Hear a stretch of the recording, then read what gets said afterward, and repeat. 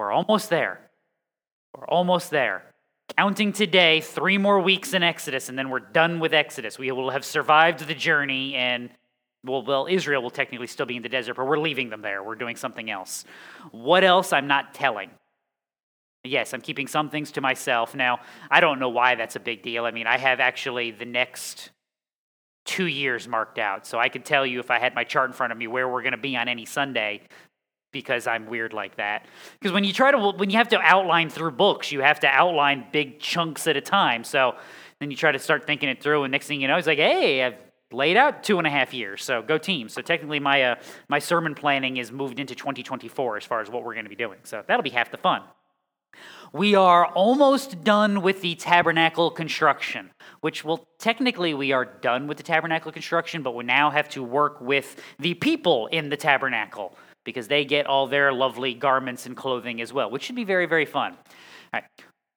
Who wants to show off how much they remember from Thanksgiving?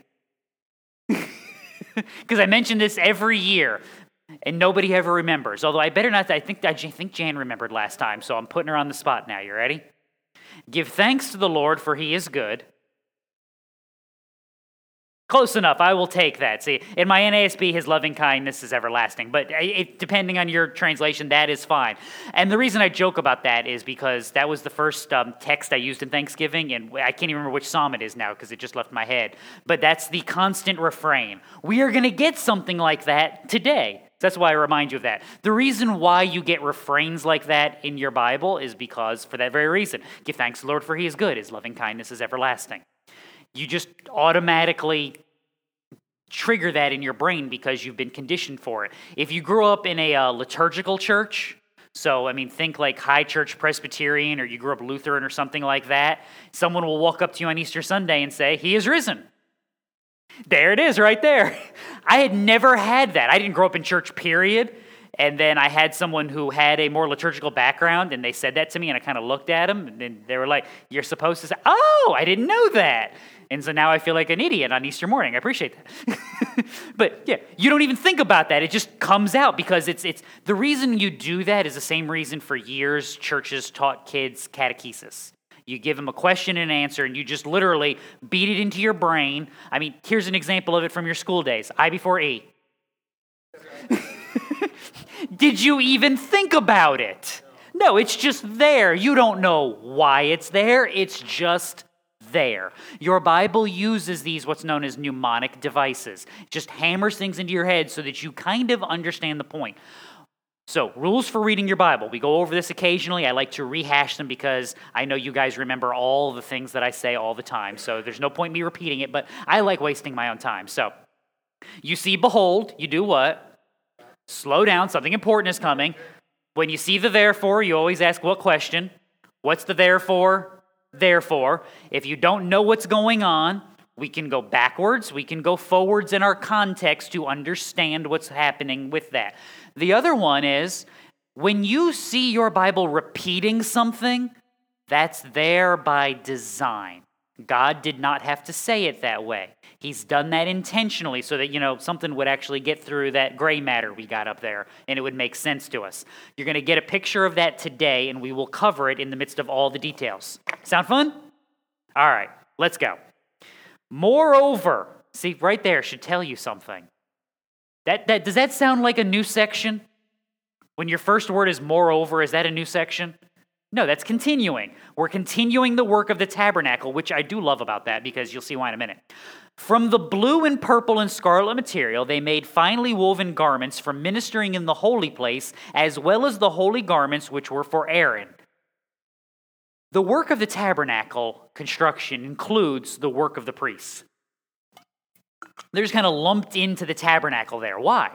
I mean, what good is it to have a place to offer a sacrifice if you don't actually have someone there doing the sacrificing?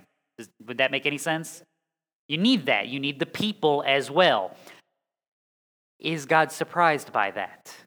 No. Now, we get that for the tabernacle, but let's make sure we understand that for the tabernacle as well with things like Isaiah 53. The Lord was pleased to crush him, putting him to grief, if he would render himself as a guilt offering. He will see his offspring. he will prolong his days, and the good pleasure of the Lord will prosper in his hand. As a result of the anguish of his soul, he will see it and be satisfied. By his knowledge, the righteous one, my servant, will justify the many, as he will bear their iniquities.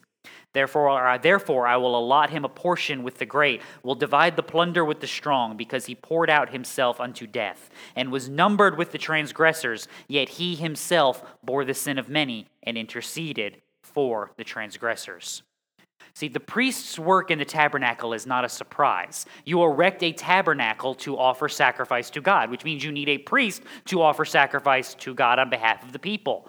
Why? Because we just need to be offering sacrifices for the fun of it? Because we have nothing else to do out in the wilderness? We're bored and they haven't invented the young and the restless? No. It's because we're pointing to the work that God is doing. The priests aren't surprised by the work that they're going to have to do. God is not surprised by the work that he does. Okay? Always remember this as you're reading your Bible. Isaiah 53 is written, if you want to round it off, around 700 years before the birth of Christ. I mean, if you don't know where that comes from, and I read that section and told you that was something Paul had wrote, would you be shocked? It's almost a perfect description of the work that Christ has done. Start at the end of Isaiah 52 if you want some homework this week, and read to the end of the book, and you'll be reading about the work of Christ being promised. Why? Because God is about the redemption of his people. That's why the tabernacle was erected. Christian, that's why this tabernacle has been erected. And by this tabernacle, I mean the dwelling of God, this creation. What is it here for? It's not. See, this is the thing we mess up. We assume that God made a planet, stuck some people on a planet, and then they mucked it all up and bogged everything down in the muck and the mire and ruined it, and then God had to come up with a way to fix what we had broken. I always pointed this out to you guys. When you sin, is God in heaven going, what do we do now? I mean, I didn't expect this one. I mean, now what? Hey, Spirit, get your butt over here. We got to figure this out. I mean, look what they did. Now what? It's ruined. They've ruined everything. God does not play this game. God created a planet. He put people upon that planet so that he could the word just went right out of my head. Demonstrate. Wow, where did that word go? Okay. It was just gone for a second there. So that he could demonstrate his grace and his mercy upon a sinful people who do not deserve it. I mean, of course you love people who deserve your love. Isn't that why they deserve your love? Christian, is that us? No. It's not mercy if you deserve it. It's not grace if you deserved it. The sin of humanity is not a shot. That's why Revelation can describe the Lamb of God as slain from when? Before the foundation of the earth. This was always the plan. It's not like Jesus is stomping around the Garden of Eden going, all right, somebody find me a lamb so we can make them some pants so I don't have to look at their naked butts anymore. I mean, this was always the plan in the way that this was going to be done. That's why Paul can talk in Romans 5. The free gift is not like the transgression. For if by the transgression of the one the many died, much more did the grace of God and the gifts by the grace of the one man, Jesus Christ, abound to the many. The gift is not like that which came through the one who sinned. For on the one hand, judgment arose from one transgression resulting in condemnation. But on the other hand, the free gift arose from many transgressions resulting in justification. For if by the transgression of the one death reigned through the one, much more those who receive the abundance of grace and of the gift of righteousness will reign in life through the one, Jesus Christ. That was the point. If you want a better explanation of that, read the second half of Romans 9. Paul talking about God demonstrating his attributes and understanding the work of God as a work that is accomplished even from the very beginning. The priests matter because they're the ones doing this work in the tabernacle. So, we've made outfits for them. Here you go. Just as the Lord had commanded Moses. You are going to be sick of that phrase by the end of this chapter. I'm just warning you now because you're going to hear it a lot. Why? Is it possible that as we have gone through Exodus and we have seen the constant reminders of Moses proclaiming what God has spoken, Israel following what God has said, God commanding, that we could possibly forget who the power and the authority and the might behind all of this accomplishment is? Could we possibly forget that? Yes, we could. We are a stubborn and stiff-necked people. 2 Timothy 3. Realize this, that in the last days difficult times will come. Men will be lovers of self, lovers of money, boastful, arrogant, revilers, disobedient to parents. I always love that that's included. You want to undermine a society quickly, what should you do first? Destroy families. Destroy families. You want to destroy a society, destroy families. You want to destroy your home, destroy your relationship with children. You want to destroy your neighborhood, corrupt children. It matters. Ungrateful, unholy, unloving, irreconcilable, malicious gossips, without self-control, brutal, haters of God, treacherous, reckless, conceited, lovers of pleasure rather than lovers of God, holding to a form of godliness, although they have denied its power. You've never met anyone, ever, typically holding a Starbucks cup, who would tell you, I'm not religious, but I'm spiritual. You've never met that person, have you? No, never in a million years. Yes, holding to a form of godliness, although they have denied its power. See, when I'm not religious, but I'm spiritual, who is the deity? I am. I'm holding to a form of godliness where we worship me, but I have removed what? All the power and authority because me don't have any. He does. Should have been a clever way to rhyme that if I'd planned that out better, but I'm not that good. So this is what this looks like. I mean, when I'm reading 2 Timothy, does it sound like you're reading the world? If it doesn't, go to the mall in Christmas time, right? I used to do that for fun before I had children and was married and had responsibilities and things. I used to intentionally go to the mall on Christmas Eve, get coffee and a pastry, and watch. Oh, it was awesome. I watched this one woman in a department store threaten the existence of a child at least 17 times because that kid would not stop touching things. And I was convinced if that kid touched one more thing, that right there, the day before Christmas, she was going to slaughter that 4-year-old. She was capable and ready. I watched a fight break out over a pair of on-sale pants between two women because they were like, yeah. And I'm just sitting there. I need more coffee. I mean, humanity is a broken and busted lot. Why? Because we refuse to acknowledge the realities of this place. We deny the authority and power that God has, even though we know that it's true, because we would rather lie to ourselves about the world that we live in. So yes, we would forget in the midst of all of this who the power and righteousness behind Israel is. Therefore, you're going to get thumped in the forehead with it 27 times today. And that's a round off. I didn't actually count, although I probably should have. So let's continue. Can you imagine? He made the ephod of gold, and by the way, because I can never decide if it's an ephod or an ephod, I will end up pronouncing it both ways every time, so just have fun with that. So he made the ephod of gold in blue and scarlet and purple, I just skipped a color, and fine twisted linen. Then they hammered out gold sheets and cut them into threads to be woven in with the blue and the purple and the scarlet material and the fine linen, the work of a skillful workman. All right, that would be kind of cool, wouldn't it? All this different fabric woven together, and you take hammered fine gold and weave that into the fabric. Some of you ladies will be like, why didn't you get me that for Christmas? I mean, now here's the fun part. You ready? This is going to take a massive left turn on you really quickly. So I'm warning you ahead of time. Who would like to venture a guess which country in the ancient world were kind of the forerunners and creators of that process, whereby you would hammer out the gold into a thread and weave it into fabric? You look at that right off the bat. That was an Egyptian thing. The Egyptians came up with this. Now, we said this at the very beginning. We are getting Israel out of Egypt, and we also have to do what at the same time? Get Egypt out of Israel. Should we be borrowing their design features for the clothing of the priests in the tabernacle? I mean, should we really be taking the pagan clothing manufacturing of the evil, wicked Egyptians who are like the prototypes of the poster children for what sin looks like in this book and say, hey, let's do it the way they did it? Wouldn't that be a bad thing? You would think that. And you know what the answer is? Maybe. Maybe. Romans chapter 14. One person regards one day above another. Another regards every day alike. Each person must be fully convinced in his own mind. We used to understand that in the world, this idea that you are responsible unto God. And then we got this thing called sticking your nose into everybody else's business. and we lost that idea. So anyway, I'm just going to let you have that by yourself.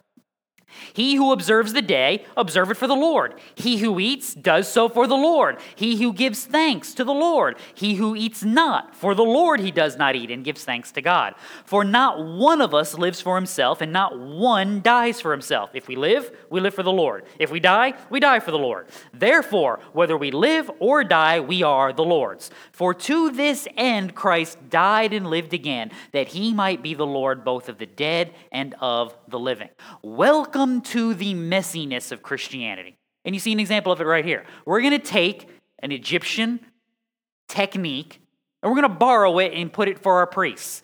Now, there's probably a church somewhere be like, see, this is what we should do as Christians. We should take all the pagan symbols and we should Christianize them and use them in our worship. And that way, we're taking what the culture is corrupting and we're making it holy again. And that would be dumb. Okay, that would be very dumb. At the same time, is it evil to take something from the culture and utilize it in your world? No. So here's the fun question, Christian. Where's the line? Where's the line? You want to know where the line is? You ready? I will tell you definitively where the line is. Your conscience. And that doesn't help any, does it? Because welcome to the messiness of Christianity. Because you know what? You're going to look around at other people and go, well, my conscience says that the line is here. And they're going to say, oh, yeah, well, my conscience says the line is all the way over there. And you're like, you went that far? And they're looking at you going, well, you could take another step or two. And you know what you should do? You should stay right where you are. And you know what you should also do? You should leave them alone. I mean, if you want a fun example of this, 1 Corinthians chapter 8, Paul tells the Corinthians that we know an idol has no power. We know that it's nothing. And therefore, we don't worry about it.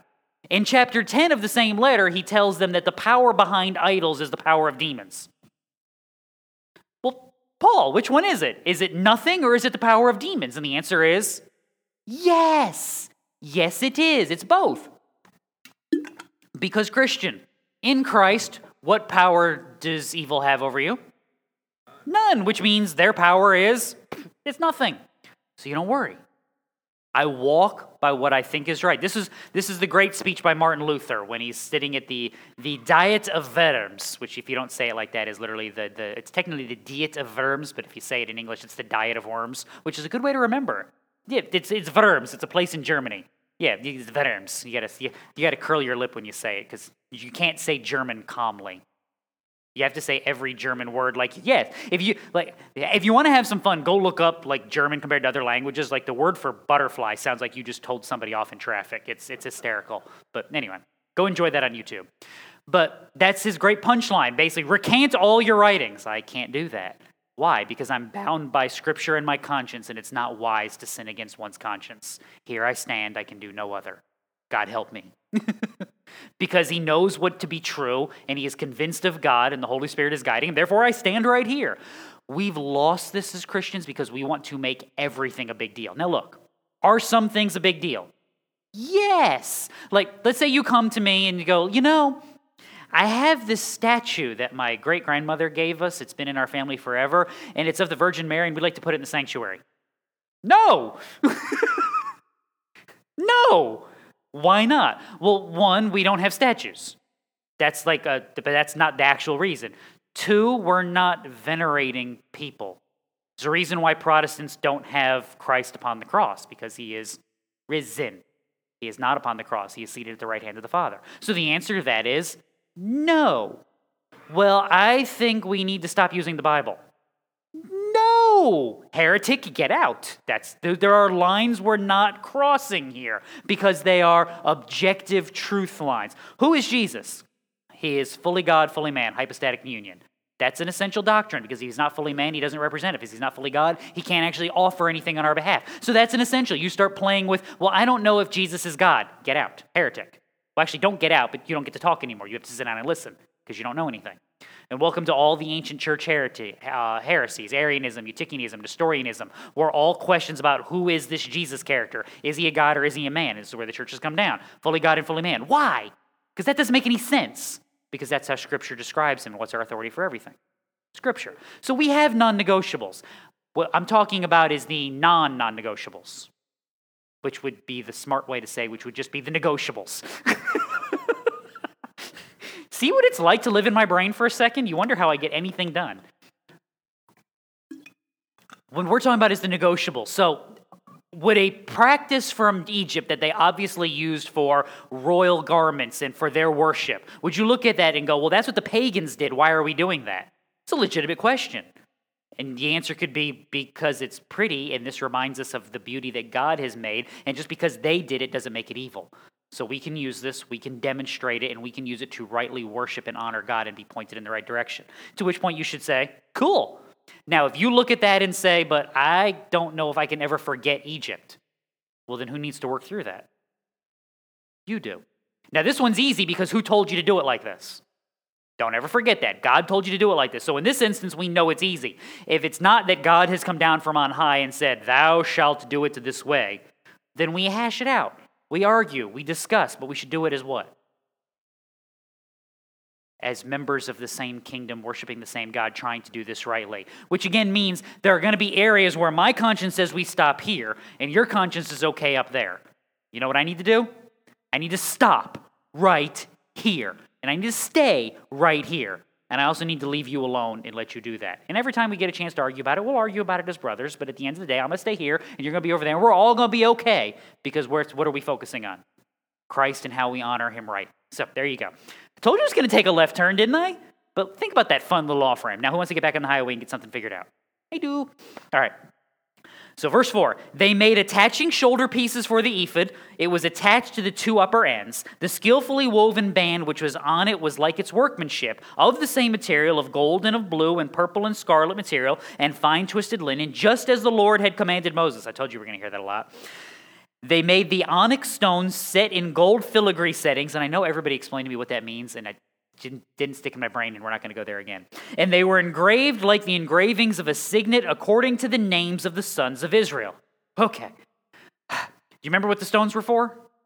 The reminder of who are you there for? See, the priest serves on behalf of who? Let's get this part first. The priest exists in the tabernacle because of who? No, because of God. He is God's priest. He's not offering sacrifice to the people. He's offering sacrifice to God.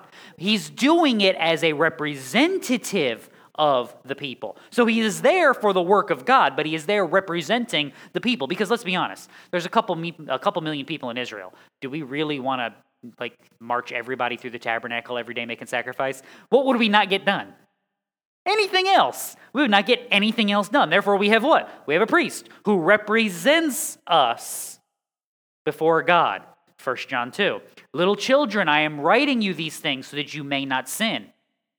And if anyone sins, we have an advocate with the Father, Jesus Christ the righteous, and he himself is the propitiation for our sins. And I always have to cover this because I know I define it every time, but I don't assume anybody remembers. Propitiation, to turn away wrath, to appease. This is why we don't follow what's known as the ransom theory of the atonement, where Jesus is basically bribing Satan to give up humanity, because Satan doesn't have that kind of authority and power. Who does? God. What Christ's work is accomplishing is the turning away of God's wrath. The fancy word for that is the propitiation of the wrath of God. Christ's offering is to God. Who's the priest offering to again in tabernacle? He's offering to God on behalf of the people. What John is explaining here is what is Jesus doing? The exact same thing. So, verse 7, he placed them on the shoulder pieces of the ephod as memorial stones for the sons of Israel. Here it is, just as the Lord had commanded Moses, just in case you forgot already, or in case you already forgot already, because that's how this Department of Redundancy department works. So, let's continue. He made the breastpiece, the work of a skillful workman, like the workmanship of the ephod, of gold and of blue and purple and scarlet material and fine twisted linen. Keep throwing that in there, just in case you forget what everything looks like and how ornate this all is. You keep getting that reminder. It was square. They made the breastpiece folded double, a span long and a span wide when folded double. All right. Verse 8 does leave one little thing out here, because it says that he made a breastpiece, the work of a skillful workman. If you go back to Exodus 28, why is this breastpiece there? You shall make a breastpiece of judgment. Why is the priest offering sacrifice? Because the people have sinned. He's offering on behalf of the people to turn away the wrath of God, because judgment abides upon sin. How much of sin does God's judgment abide upon? All of it. Welcome to why the work of the priest matters. Welcome to why they're doing this work. How often? How many days a week is that priest getting up and going and offering sacrifice at the tabernacle? The answer is yes. We struggle because, oh man, I got to shovel this morning. The priest is like, I got to go kill some more critters this morning. I mean, every single day. Not some of them, all of them. There is incense to be burned. There are animals to be offered. There is blood to be sprinkled. There are portions to be divvied out. There is something to be done in the work of the tabernacle every single day. Which is why, fun analogy, well, not really an analogy, fun little notice. All the furniture that was built in this tabernacle, what was the one thing that you would have wanted built that they didn't put in? There's no chairs. Why are there no chairs? Because you got work to do. That matters, because this priest and every priest that's going to come after him is going to go into that tabernacle and have what? Work to do. It will never be done. Where is Christ? No. Where's Christ? Where's Christ right now? See, we make a big deal that he's seated at the right hand of the Father. You know what we should make a bigger deal out of? He is seated at the right hand. When does the priest get to sit down? When his work is finished. It is finished. Therefore, the high priest can do what? Sit down. Same example going on here. This is why he's got a breastpiece of judgment. That work is done on behalf of a people who the wrath of God abides upon. You are doing an important work for an important deity every single day. Let's continue. They mounted 4 rows of stones on it. The first row was a row of ruby, topaz, and emerald. The second row, a turquoise, a sapphire, and a diamond. The third row, a jacinth, an agate, and an amethyst. I like how they've put all the ones that are hard to pronounce all in a line. Isn't that helpful? And the fourth row, a beryl, an onyx, and a jasper. Is it beryl? Never mind, don't correct me. They were set in gold filigree settings when they were mounted. The stones were corresponding to the names of the sons of Israel. They were 12, corresponding to their names, engraved with the engravings of a signet, each with its name for the 12 tribes. My favorite part is if I was reading it in Hebrew or Greek, I could probably pronounce it just fine. You put it in English, and it's like, the joys of my mind. This too, though, a reminder of what? Just in case you forgot when you got dressed that you're there on behalf of the people, you're going to put your next layer on to be reminded of what? That the judgment abides on who? You and the rest of those people. Exodus 32, this is the work of a priest. Moses returned to the Lord. Remember, what bad thing happens in Exodus 32? I'll help you out. Exodus 32 is the chapter when Moses comes down the mountain the first time. So what bad thing happens in Exodus 32? Smashing the tablets because of the golden calf. So remember, Moses is mad. He's chucking the tablets at somebody because you are never, until I get to heaven and God tells me I'm wrong about this, you are never going to convince me that Moses wasn't aiming at somebody when he smashed those tablets. Because I know me, and Moses had a bit of a temper as well, I can imagine. So, I can't just be like, I have these tablets and you people are doing that. It's not like he's throwing, no, he was just like, and if he did drop them straight down, the only reason he did that was so he could pick up the chunks and throw those easy. Werner's like, yes, more throwing. So you're never convinced me otherwise. So remember, he throws down the tablets, he takes the golden calf, he melts it down, grinds it into powder, pours it in the water, and makes him drink it. Which is, that's like, Yosemite Sam on steroids. Drink it. See, drink it. And everybody sat there was like, he's mad. So anyway, after all of that, if there was ever a time to go up to God and be like, if you want to zap some people, I'm here for that, right? Moses returned to the Lord and said, alas, this people has committed a great sin, and they have made a god of gold for themselves. But now, if you will forgive their sin, and if not, please blot me out from the book which you have written. That escalated quickly. They deserve it. But if you're not going to forgive them, then don't kill them, kill me instead. In other words, Moses offers himself as a sacrifice in place of the people. That's what the stones are a reminder, that the priest is doing this work on behalf of the people. He is offering a sacrifice in their place. And yes, what are all of these tabernacle sacrifices supposed to point to? They're not supposed to point to a priest, not this priest. They're supposed to point to the priest, the one who is now seated, because his sacrifice is good, because his sacrifice covers sin forever. That's what this work is pointing to. That's why this is so important. This is why the reminder is given, because God cares about this, because this is the work that he has planned from before the world has been made, so that he can redeem a people, satisfying justice, satisfying mercy, satisfying grace, love, righteousness, wrath, all of those things completed in the work of Christ. So we'll continue. They made on the breastpiece chains like cords of twisted cordage, work in pure gold. They made 2 gold filigree settings and 2 gold rings, and put the 2 rings on the 2 ends of the breastpiece.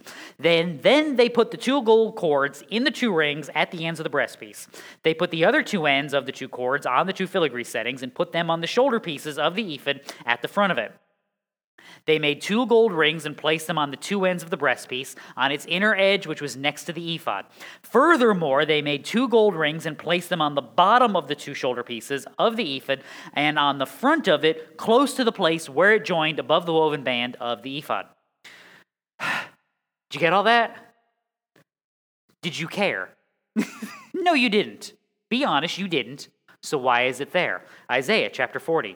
Lift up your eyes on high and see who has created these stars. The one who leads forth their host by number. He calls them by name. And because of the greatness of his might and the strength of his power, not one of them is missing.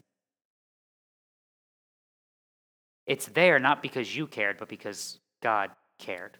And the same God who cares about that level of detail is the same God who is operating in the lives of his children even to this day. It is the same God who is caring about his planet, organizing his creation, and building his kingdom. This is why I tell you, how many accidents are there in a universe ruled by God? None. None. God's not looking down and go, oh, they stepped on a Lego. Oh, man, that hurts. Don't you hate when that happens? It's like, of course they stepped on a Lego. They needed to learn to clean up after themselves. There's consequences to decisions. There are things being played out in life day in and day out, and they are all the work of his hand. He is organizing. He is judging. He is discipling. He is disciplining. And what we are supposed to be doing is thinking in these terms so that we understand what he's doing, why he's doing it, and what do I do in response. This is your life, Christian. This is what you do. This is why I always joke, how many times you said this? I got to plan ahead, because if I plan ahead, the thing that I'm planning for won't happen. If I don't plan ahead, what's going to happen? Why do you say that? Because you've learned over time that when I'm not prepared, everything seems to fall apart, and I'm not prepared for it. That's a lesson. Why would God allow this thing? Why would God do this thing? Because there's a lesson. There is something that you're learning, something that you are growing in. If the point was just to get you perfect, like right now, could he do that? Could he call you home? Best thing to do for you would be to what? Save you, kill you, and get you out of here before something bad happens to you. Why are we still here? Oh, I don't know. Maybe because there are lessons to learn, people to disciple, things to work through, and sanctification to grow in, to understand the grace and the mercy and the wonders of God as we grow in his knowledge here and now. This is part of the thing that we don't understand. We look at the sin of the world. We look at the things that we have to, quote unquote, deal with in the world that we don't like, and we go, think about what kind of a blessing that is. Think about what kind of a mercy it is to know the truth in the midst of darkness, to know what is right in the midst of everything that is wrong, to be able to see when everything else is shrouded in mystery, and to know what's going on, and to be able to have an answer and explain it to somebody. I mean, how many times when you were in school did you just love not knowing stuff? That's why your math teacher would be like, who wants to come work out this problem on the board? If you knew the answer, were you hiding in the corner? You wanted to do what? Like, yeah. And that's why everybody hated that kid. Because you always had one in your class who the teacher's like, does anybody besides that one know the answer? He's like, me. Christian, that's supposed to be us in the world. I don't know what's happening. Ooh, pick me. Choose me. I know what's happening. I know who's behind this. I know what's going on. I know what's wrong, and I know how to fix it. That should be our attitude in the world because, Christian, we do.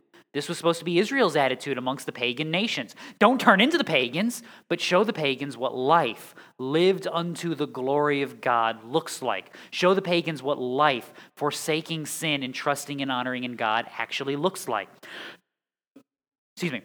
What does it accomplish? What will it build to? How do we actually get there? Why?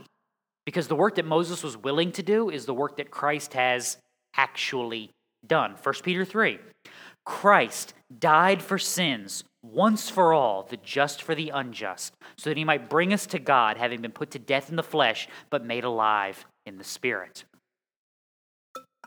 We're clean. We're righteous. We're holy in his sight. And we are being sanctified, and we are cleansed before him, and we are walking in his ways. Why? Because this is the work that he has done and the work that he is doing. Therefore, we can proclaim his goodness and his mercy and his grace and his love and the coming judgment and the wrath that abides upon all sin, because they're all part of the same work. And by remembering all that he's doing, we remember all that he has done for us and all that he will do for those who put their trust in him. So verse 21. They bound the breastpiece by its rings to the rings of the ephod with the blue cord so that it would be on the woven band of the ephod, and that the breastpiece would not come loose from the ephod, just as the Lord had commanded Moses. Just in case you were wondering where they came up with this idea or what was going on, you get to be reminded yet again. Christian, remember that. You walk because of the work that Christ has done. You stand because of the work that Christ has done. You know because of the work that Christ has done. The temptation in the world is to think, who's the smart one? Yeah, I know, not because I'm smart, but because he is eternally wise. I have a solution, not because I'm brilliant, but because he is eternally good and has provided solutions. See, there's a better way, not because I found it, but because God has demonstrated it, and by his grace and mercy has shown me, and I can follow rightly. So let's continue. Then he made the robe of the ephod of woven work, all of blue. And the opening of the robe was at the top in the center as the opening of a coat of mail, with the binding all around its opening so that it would not be torn. They made pomegranates of blue and purple and scarlet material and twisted linen on the hem of the robe. Right? Nothing really weird about any of that, but there are two little things in there that should kind of jump out at you. So the robe is blue, but it's also got blue and purple and scarlet on the little pomegranates on the bottom. So it does have some color, and let's be honest, a blue robe on top of everything, would you miss that dude walking across camp? You'd be able to see him coming from miles away, especially if the sun caught it just right. Be like, okay, can we turn down that coat a little bit? Now, let's be honest, I'm putting this on a little bit thick because what do you immediately think of if you think backwards in your Bible history? Anybody? Bueller? Genesis 37. Israel loved Joseph more than all his sons. And because he was the son of his old age, he made him a varicolored tunic. Or as what the 70s said, the coat of many colors. His Technicolor dream coat. I've never actually seen that. I can't bring myself to watch it. I don't know if it's any good or not, so I'm not recommending. All right, Vern recommends it, so if you have a problem with it, it's evil. Take it up with Vern. It was his fault. Now, why is that important? Well, who's the first deliverer of Israel? Joseph is. I mean, outside of God, we know that one. But I mean, Joseph is, because they're all going to die in famine unless they do what? Get their rear ends down to Egypt. And what are the odds the Egyptians are going to take care of them? Pretty small, except for the fact that their brother is basically running the joint. Yeah. That should be your first connection. Your second one should go in the other direction. He made a robe of the ephod of the woven work, all of blue, and the opening of the robe was at the top in the center as the opening of a coat of mail, with a binding all around its opening so that it would not be torn. John 19. The soldiers, when they had crucified Jesus, took his outer garments and made 4 parts, a part to every soldier, and also the tunic. Now the tunic was seamless, woven in one piece. So they said to one another, "Let us not tear it, but cast lots for it, to decide whose it shall be." This was to fulfill the scripture. They divided my outer garment among them, and for my clothing they cast lots. Therefore the soldiers did these things. See, Jesus is pointing you back that he is a priest. wearing the garment of a priest. It may not be the blue with the pomegranate, but that simple little thing is a reminder that even the priest's garment is a demonstration of the work that Christ will perform. It is a reminder that even that little detail, that we're going to make the priest's robe out of one single piece so that we can show you that the high priest's outfit is in one single piece, so that you can make the connection that the offering of Christ is a fulfillment of the promises of the offerings of the Old Testament, that the work of the tabernacle is the work of turning away the wrath of God, because the work in the heavenly tabernacle of Christ is the work of turning the wrath of God. They also made bells of pure gold and put the bells between the pomegranates all around the hem of the robe, alternating a bell and a pomegranate all around the hem of the robe for the service, just as the Lord commanded Moses. I told you you'd be sick of that by the end of this. Now, this is a little odd because Exodus 28 told us, "It shall be on Aaron when he ministers, and its tinkling shall be heard when he enters and leaves the holy place." The bell's ringing. I just lost my spot. "And he leaves the holy place so that he will not die." Imagine telling that to somebody, say, "Here, the bells are there so you won't die." Like, put that on your kids and then turn them loose. You know what they would be doing as they walked around? They'd be doing like a hula dance. Be like, "I'm going to make sure these bells do not stop." Like, do the bells keep Aaron from dying? No. Now, if the bells stopped, do you think everybody kind of went? And this is why I was not an Israelite priest, because every time you let me go in there, do you know what I would do? I'd be like, trying to move without making the bell, like every single time. Everybody be outside going, "I don't think he made it." And my wife is laughing because she knows I would. Waiting for God to strike me dead any moment. Be like, "It hadn't happened yet." I got it. Yeah. I don't blame Nadab and Abihu a whole lot. I kind of understand. Be like, "Ooh, this looks like a good idea." And then that was the end of it, and there they went. So, no, of course, this is not some demented version of It's a Wonderful Life. Every time a bell rings, the Israelites don't die. That's not what's going on here. It's a reminder. Again, the fact that the bells are ringing. I have a song in my head right now that sorry, so I'm suddenly picturing the Red Baron. Sorry. Yeah, now Connor's singing it. So every time the bells are ringing, why are they ringing? Because the priest is walking around doing stuff. What's the priest walking around and doing? The work of turning away the wrath of God. It's a reminder. The bells don't save. The bells are a reminder that who has saved? That God has saved. That God has covered. That the wrath has been turned away. It's a reminder that God is accomplishing. That's why Paul can tell the Philippians, "Just as you have always obeyed, not as in my presence only, but now much more in my absence, work out your salvation with fear and trembling. For it is God who is at work in you, both to will and to work for his good pleasure." That's what the priest is doing. It's a reminder, as you hear those bells, it shouldn't be like, "Oh, good, the priest is doing his job." It should be, the priest is doing his job, which means God has not forsaken us, which means God has not forgotten us, which means his mercy is still abiding. Which means when I leave, how should I live? Should be like, "Oh, good, the priest did his work. I can do whatever I want." No, it should be, God has redeemed us. God is sanctifying us. God has cleansed us. Therefore, I wish to live like I'm cleansed. I wish to live like I'm clean. God cleaned me and rescued me from that destruction. Why do I want to go back and visit? That would be dumb. What's the rule? Don't do dumb things. That rule is always in effect. It's still in effect even in 2022. It will be in effect until the end of time. I have that put on my tombstone. Actually, my wife will have put on my tombstone, "He did a dumb thing." You know she's going to. And we all know I'm dying first, so. Because she's probably going to kill me, but just know it wasn't an accident, okay? There you go. You say that now. No. So this is a reminder. So let's continue. They made the tunics of finely woven linen for Aaron and his sons, the turban of fine linen, and the decorated caps of fine linen, and the linen breeches of fine twisted linen, and the sash of fine twisted linen, and the blue and purple and scarlet material, and the work of the weaver. Just as the Lord had commanded Moses, they made the plate of the holy crown of pure gold, and inscribed it like the engravings of a signet, "Holy to the Lord." Nobody else has a hat that cool. Could you miss the priest wearing this getup in the camp? No. Why? Because they are set apart. Why are they set apart? Because they're doing a special work. What is that special work? It's the same reason they won't have an allotment in the land. They won't have a portion of ground to call their own, because they will call God their own. And they fastened a blue cord to it, to fasten it on the turban above, just as the Lord had commanded Moses.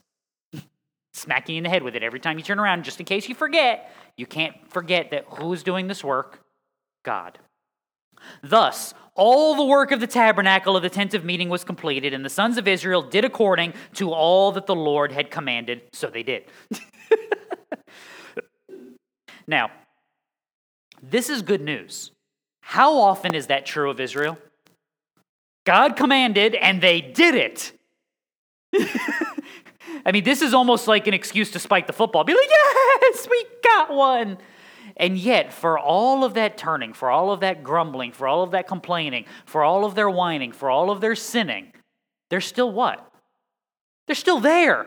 They still have a tabernacle. They still have sacrifices to turn away the wrath of God. Christian, this is good news. 1 Corinthians chapter 3. According to the grace of God which was given to me, like a wise master builder, I laid a foundation, and another is building on it. Each man must be careful how he builds, for no man can lay a foundation other than the one which is laid, which is Christ Jesus. Now, if any man builds on the foundation with gold, silver, precious stones, wood, hay, straw, each man's work will become evident. For the day will show it, because it is to be revealed with fire, and the fire itself will test the quality of each man's work. And if any man's work which he has built on it remains, he will receive a reward. And if any man's work is burned up, he will suffer loss, but he himself will be saved, yet so as through fire. It's a reminder that, Christian, can you have a rough go in life and make it to the end? Yes. You know why? Because the Holy Spirit is dragging you by the feet, and you keep hitting your head on every pothole. Dunk, dunk, dunk, dunk. This is why I encourage you to walk in sanctification. If you are Christ's, he will not forsake you and he will not forget you. You will be grieved for the life you are living if you are not living according to the precepts of God. There are some of us that are stubborn, amen? I mean, you have never experienced sin, right? Where you have been like, I shouldn't do this. I shouldn't go this direction. I know it's wrong. I know I shouldn't do it. I know it's going to end badly and I'm going to hate myself for it. And you did it anyway, right? You've never experienced that ever, any of you, right? No, not in the least. More than once, right? Because let's be honest, how does the fight against sin typically go? You'd be like, no, that's a bad idea. Woo, oh, that was dumb. Yeah, I just looked at that. It was a bad idea. Why am I doing it again? And oh, that was dumb. And then over time, you start fighting. And that's the Holy Spirit dragging you around by your feet, and you're hitting your head on every bump as he's dragging you along. You're going to get there, but let's be honest. Was there a better way? Yes. This is why I encourage you as often as I do in sanctification. I want your life to be the path of a better way. You know who else's life I would like to be on the path of a better way? This guy right here. And you know who else needs to hear this all the time? This guy right here. Because we are a broken, stubborn, sinful lot, and we make mistakes and we stand there and go, oh. That's why this encouragement is so important. Because the temptation is to look and it's to stop fighting.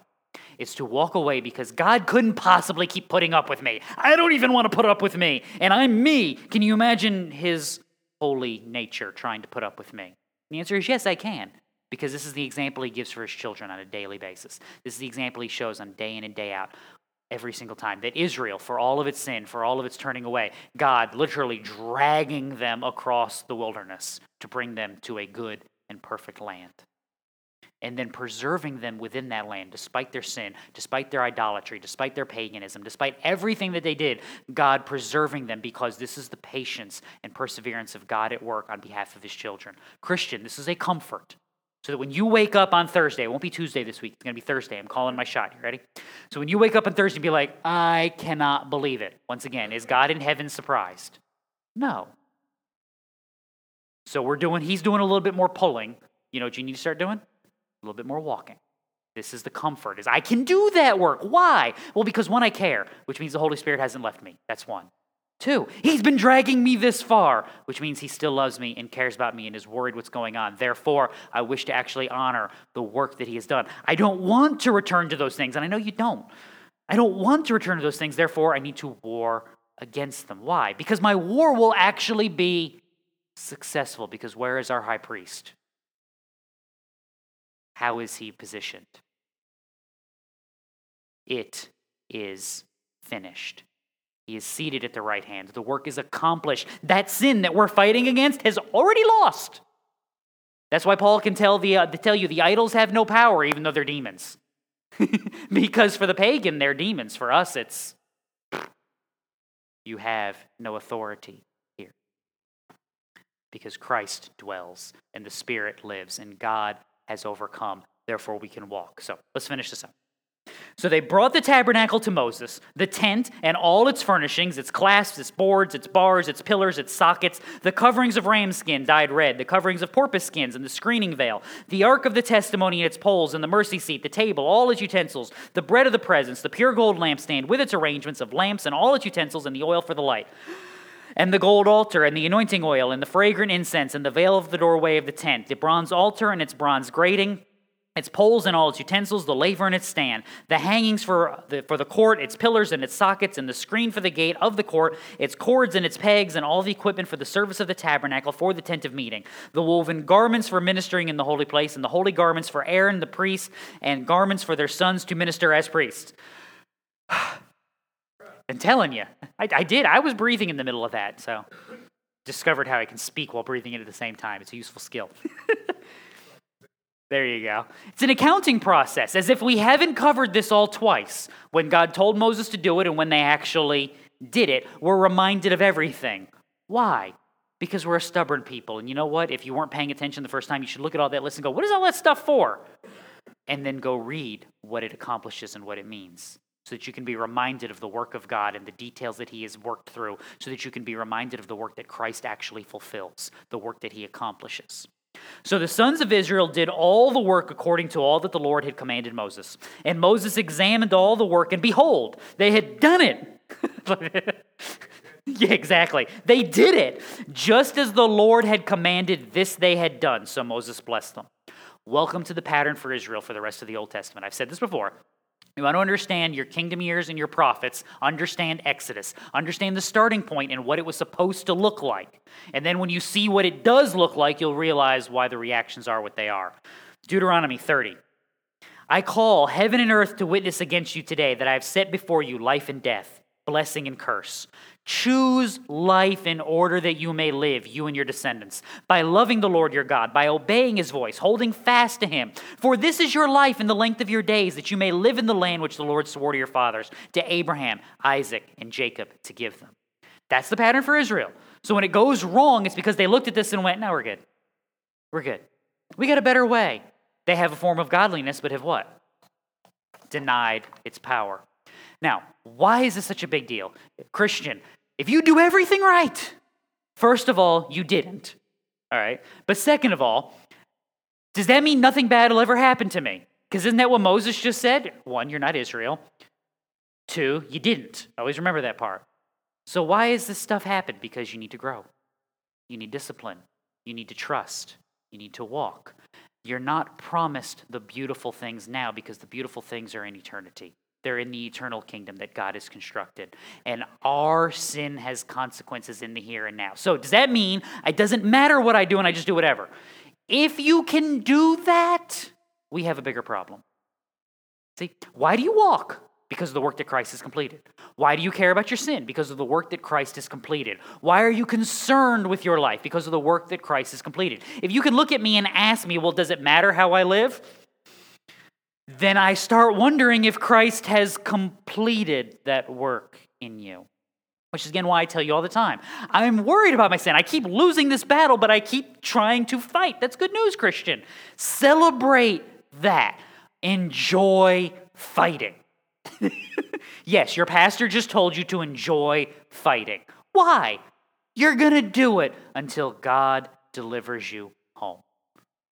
The joy is in the fact that we war with the elements and the weapons that God has provided.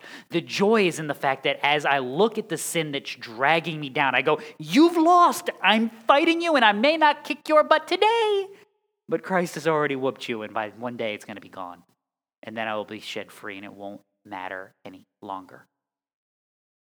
Paul uses this example, the example of a woman giving birth. I mean, let's be honest, ladies. For those of you that have had children, when I ask you, how much did it hurt? See, it's amazing because most women end up being like, I'd do that again.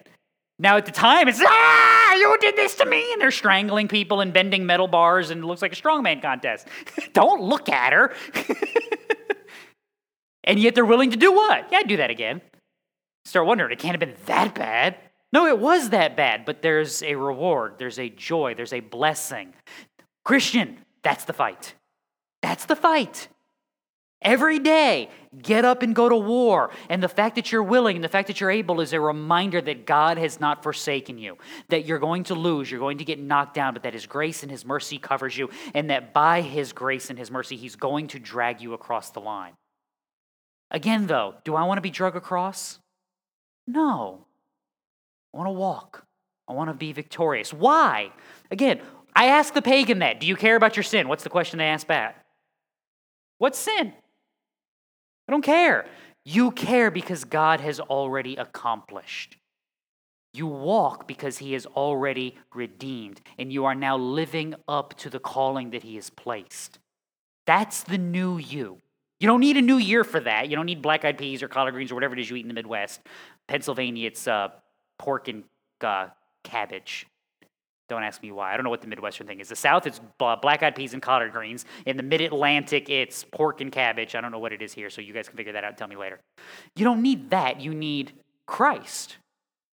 Because He's the one who transforms. He's the one who changes. And then He's the one who empowers. The fact that you're fighting means that He is telling you, hey, you, right there, put them up. Because that's where you start to fight.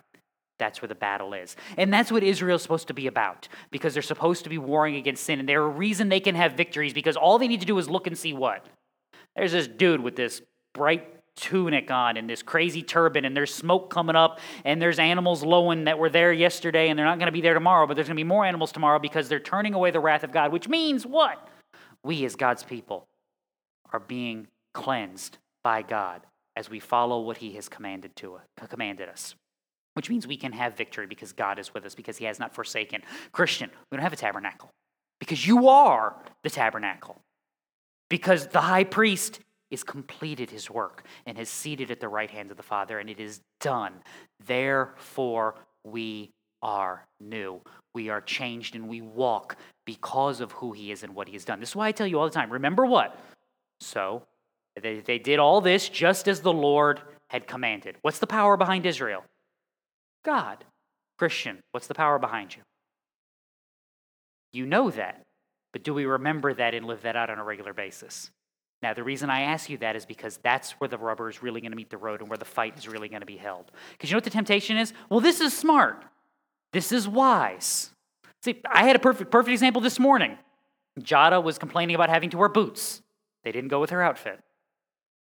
Child, put the boots on. She has my boots here because she can take the little slippers she's wearing, and with her feet, she can fit in my boots with those on. Why do I need boots? Because what happens if we just get stuck on the side of the road and you need to stand in knee-deep snow? Do you want to be in your little slippers or do you want to be in my tall boots? I'll bring the boots. I shoved a shovel in the back of the car. Why? Because I know the road I'm going to go down is going to be all blown over with snow, and what are the odds that I'm going to do something stupid and end up in a ditch and have to start digging and figuring? It's a good possibility, right? You know, knock on wood. Now here's the problem. Is all of that good wisdom? Yes. I missed it. I missed it. Why do I need to wear my boots? Because we have them. God has provided. And it would be a rejection of the provision of God to not put those things on and to not prepare. Why is there a shovel in the back of the car? Because we have a shovel, and I may need it. And God has provided us the blessings of a shovel in this miserable weather, and it would be a lack of stewardship and rebellion against Him to forsake it and leave it at home. See, I don't think like that because I forget what a lot of the time. What's the power behind Israel, Christian? God. What's the power behind you? Start thinking through life as an offering unto God. Start thinking about things as stewardship and provision, not wisdom and smart in the world as opposed to dumb. Now look, what's the rule? Okay, that is always in effect. But if that's as far as it goes, why don't we do dumb things? Because God has gifted us a Holy Spirit and a brain to think through, to know the truth and have the truth set us free, and to walk with wisdom in the world. And to forsake that is to not forsake wisdom, but to forsake God. Always take the extra step into what you're doing, because then you get to the why you're doing it. And as we walk in that, we now are challenging our brains and challenging ourselves to actually walk in all avenues of our lives as an offering to God. That's the Christian walk. That's what the tabernacle is supposed to be. That's why it's in the middle of the camp. No matter where you are, you're going to see that smoke and you're going to hear this celebration, and people are going to be talking about the bells, and everything's going on because your entire life is a reminder that we exist because of God. Christian, that's the light we shine. We exist because of God. We walk because of God. We are redeemed because of God. We have wisdom because of God. Explain that to you, to your spouse, to your friends, to your children, to your nieces, to your nephews, to your neighbors, because there's a reason why and there's a reason how. And they both originate in the same place. And if we forget that, we've missed the power, we've missed the authority. We have a form of godliness, but we've denied its power. May it never be for his people. May we think, may we understand, may we do the work that the Spirit is guiding us so that we be his people rightly. Let's pray.